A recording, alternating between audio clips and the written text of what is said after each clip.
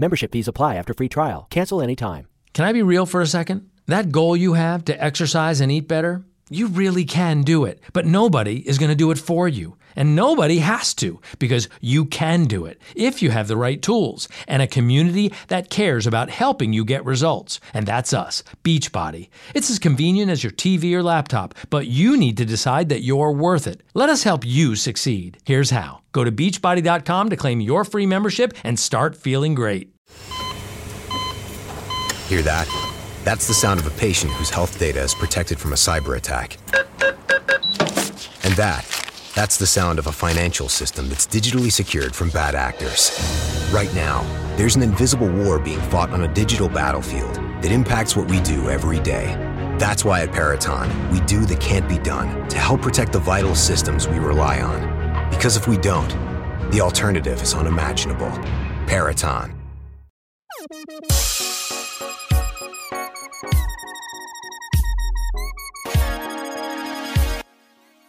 Hello and welcome back to the Space News Pod, a daily podcast about space, science, and tech. I'm your host, Will Walden, and on this episode, we're going to be talking about NASA's Deep Space Atomic Clock. This is an atomic clock that could pave the way for autonomous deep space travel, and it has just been activated by NASA. It's ready to begin a year-long tech demonstration. The mission team confirmed this last week. It's been launched already in June, and NASA's Deep Space Atomic Clock is a critical step toward enabling spacecraft to safely navigate themselves in deep space. So basically what this does, it's basically GPS for the deep space ships that NASA will be sending out, and also other companies as well. So somebody like SpaceX, if they're going to be launching something to Mars, well, they might be able to use this Deep Space Atomic Clock technology to pave their way to Mars. Now, the clock is the first timekeeper that's stable enough to map a starcraft's trajectory in deep space while being small enough to fly on board of the spacecraft itself. A more stable clock can operate farther from Earth, and that's where it needs to work well for longer periods than satellites closer to home. So basically, this atomic clock, it can last a very long time. And it's very small, it's very lightweight.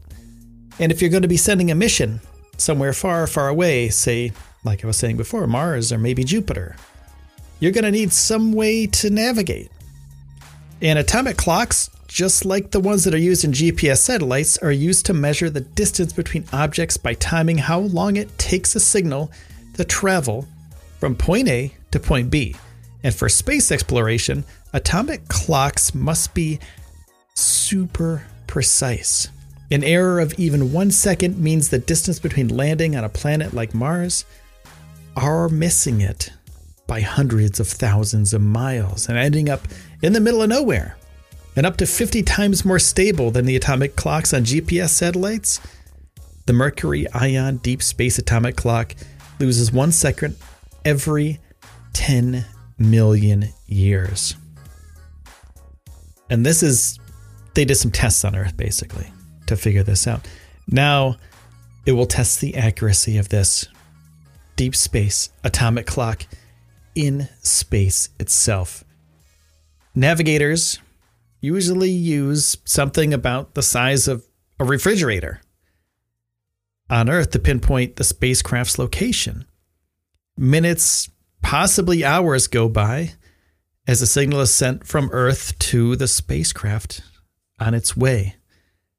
And before that signal is being sent and returned to Earth, where it's used to create instructions that are then sent back to the spacecraft. So then a clock on board the spacecraft, it would allow the spacecraft to calculate its own trajectory, kind of autonomously, instead of waiting for navigators on Earth to then send the signal back to the spacecraft and tell it where to go.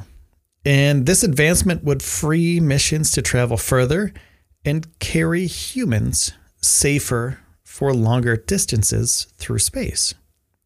Now, it's going to be very important that they get this technology perfected by the time NASA wants to send people to Mars. Mars is very far away. It takes a long time to get there. And if they don't have the right trajectory on their way to Mars, well, the people could end up in deep space and also in deep trouble because they only have a certain amount of supplies with them. And if those supplies run out, there's no turning back. There's no coming home. There's no landing on Mars if you miss it. So this is very important. It's also important for deep space missions that are not crewed. Something like a mission to Europa to study if there's actually life on Europa. It needs to land there. And we need to know precisely where it is at all times. So, my friends, this new deep space atomic clock will lead us into the future. This deep space atomic clock will lead humans to other worlds. Now, I want to say thank you to everybody who's been listening to the podcast, and I want to say thank you to all my sponsors. And I also want to say thank you to all my Patreon patrons. Go to patreon.com/Space News Podcast if you want to help out. Go to Twitter @Space News Pod, YouTube @Space News Pod, and Facebook @Space News Pod. Thank you for taking the time out of your day to spend it here with me on the Space News Pod. My name is Will Walden, and I'll see you soon. Hear that? That's the sound of a patient whose health data is protected from a cyber attack. And that's the sound of a financial system that's digitally secured from bad actors.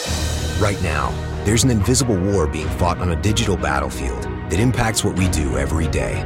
That's why at Peraton, we do the can't be done to help protect the vital systems we rely on. Because if we don't, the alternative is unimaginable. Peraton.